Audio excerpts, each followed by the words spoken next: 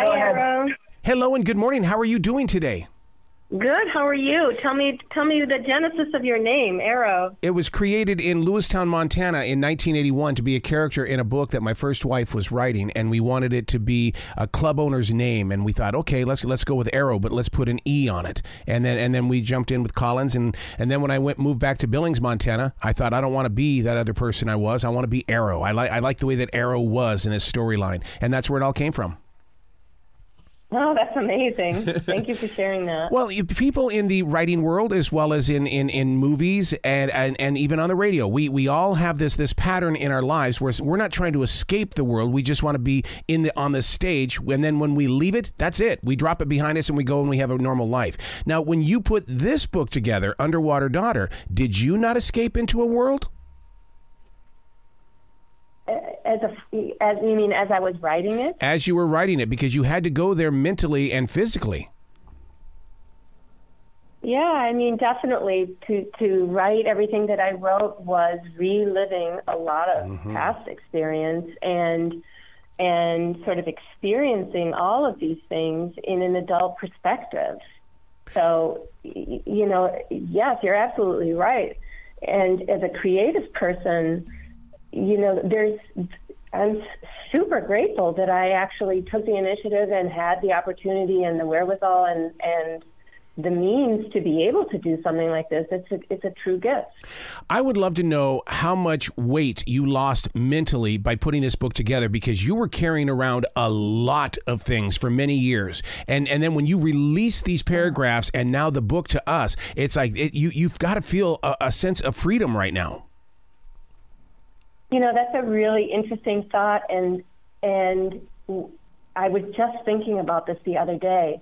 As I was creating, the storyline, right, or putting the prose together, it was such a disciplined, all-consuming endeavor that there wasn't as much reflection about that particular part of it. And literally, I think last week I was thinking, wow, I spent so many years of my life silently holding on to so much stuff, and it was exhausting. And that just became part of who I was, and this inability to really come out, so to speak, in the world.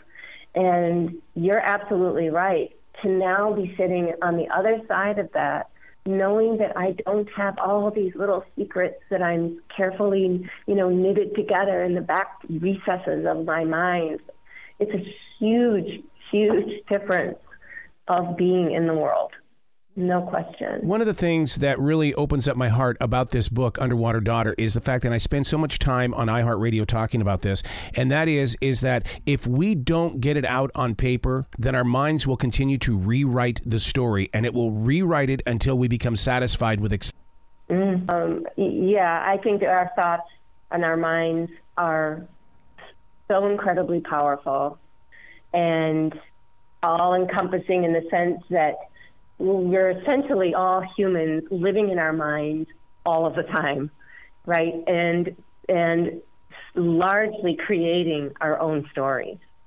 So, I mean, I think that one thing I thought maybe you were going to go from what you were saying was that at least by finally getting these stories or our stories out there, we create the potential of helping someone else who's struggling in the exact same way, with maybe not even the same types of trauma or experiences, but the fact that we, insulate ourselves and bury these stories in a way that it can't be healthy for anyone.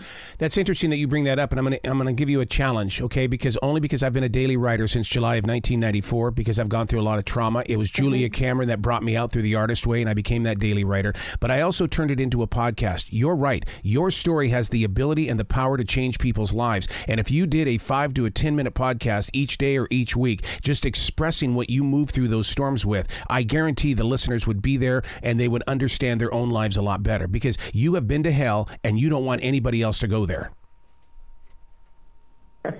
That's quite a challenge. I mean, I like the idea, absolutely. And one thing I am doing is I hold online, thanks to COVID, Zoom writing sessions. Nice. I precede the writing prompt work with women, with about a 10-minute guided meditation. And to be honest, that was one thing that has reinforced and bolstered, my writing, my changing my story in my mind, is all the time I've devoted to self-work through meditation. Yes. And like I alluded to earlier, we are our thoughts 100% of the time, and we do have the ability to change our responses to these thoughts, our reactions to them, and what we're actually generating, right? So who knows? Maybe I'll grab a mic too. You write about something that really is, it affects me deeply, because I used to be that kid that would stand in the mirror in the bed as a child, and I would put makeup on my face because it was creating a mask. You talk about that as well, creating that mask. I was jealous that the girls got to wear the makeup, basically. I agree. I mean, I've raised 5 kids, and I tried to be as, certainly as what we're really feeling. And it's universal. I think that I just haven't come across anyone that doesn't have some kind of self-coping and self-soothing that hides us or protects us. Oh, my God, to protect us. That would be, it's all about comfort and security. And if we can't find it, we're going to go looking for it. And there are no rules and boundaries for that. We're going to find it, and even if it means breaking a rule. The protection, it kind of boils down to fear, right? And all the different, lanes that fear manifests itself in our own minds. And how are we going to overcome this fear when we really, if we just change the track and move the train over to the love lane, including self-love, right? Then I think that those needs for self-protection fall away. Wow. What a powerful book, Underwater Daughter. And I just read an article just last week that was based on how these medical officials and mental officials can't help people, the younger adults, identify what their problems are. And yet a book like this, you can step into it, and they're going to see a lot of things in their lives. And because you speak so transparent. And I can't thank you enough for sharing your honesty and the way that you made your way through those storms.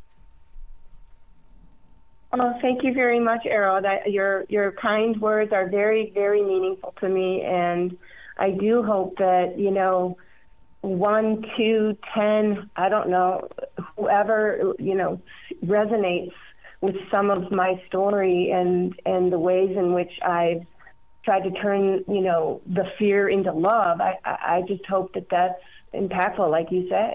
Well, it's because you believe in asking the questions and then questioning the answers. It took until you put your adult shoes on, but still, you're answering the questions with more questions on the way. Yeah. Yeah. Wow. You're right. Please come back to this show anytime in the future. The door is always going to be open for you. You're awesome, Errol. I would absolutely love to come back anytime. Well, you be brilliant today, okay? Hey, you too.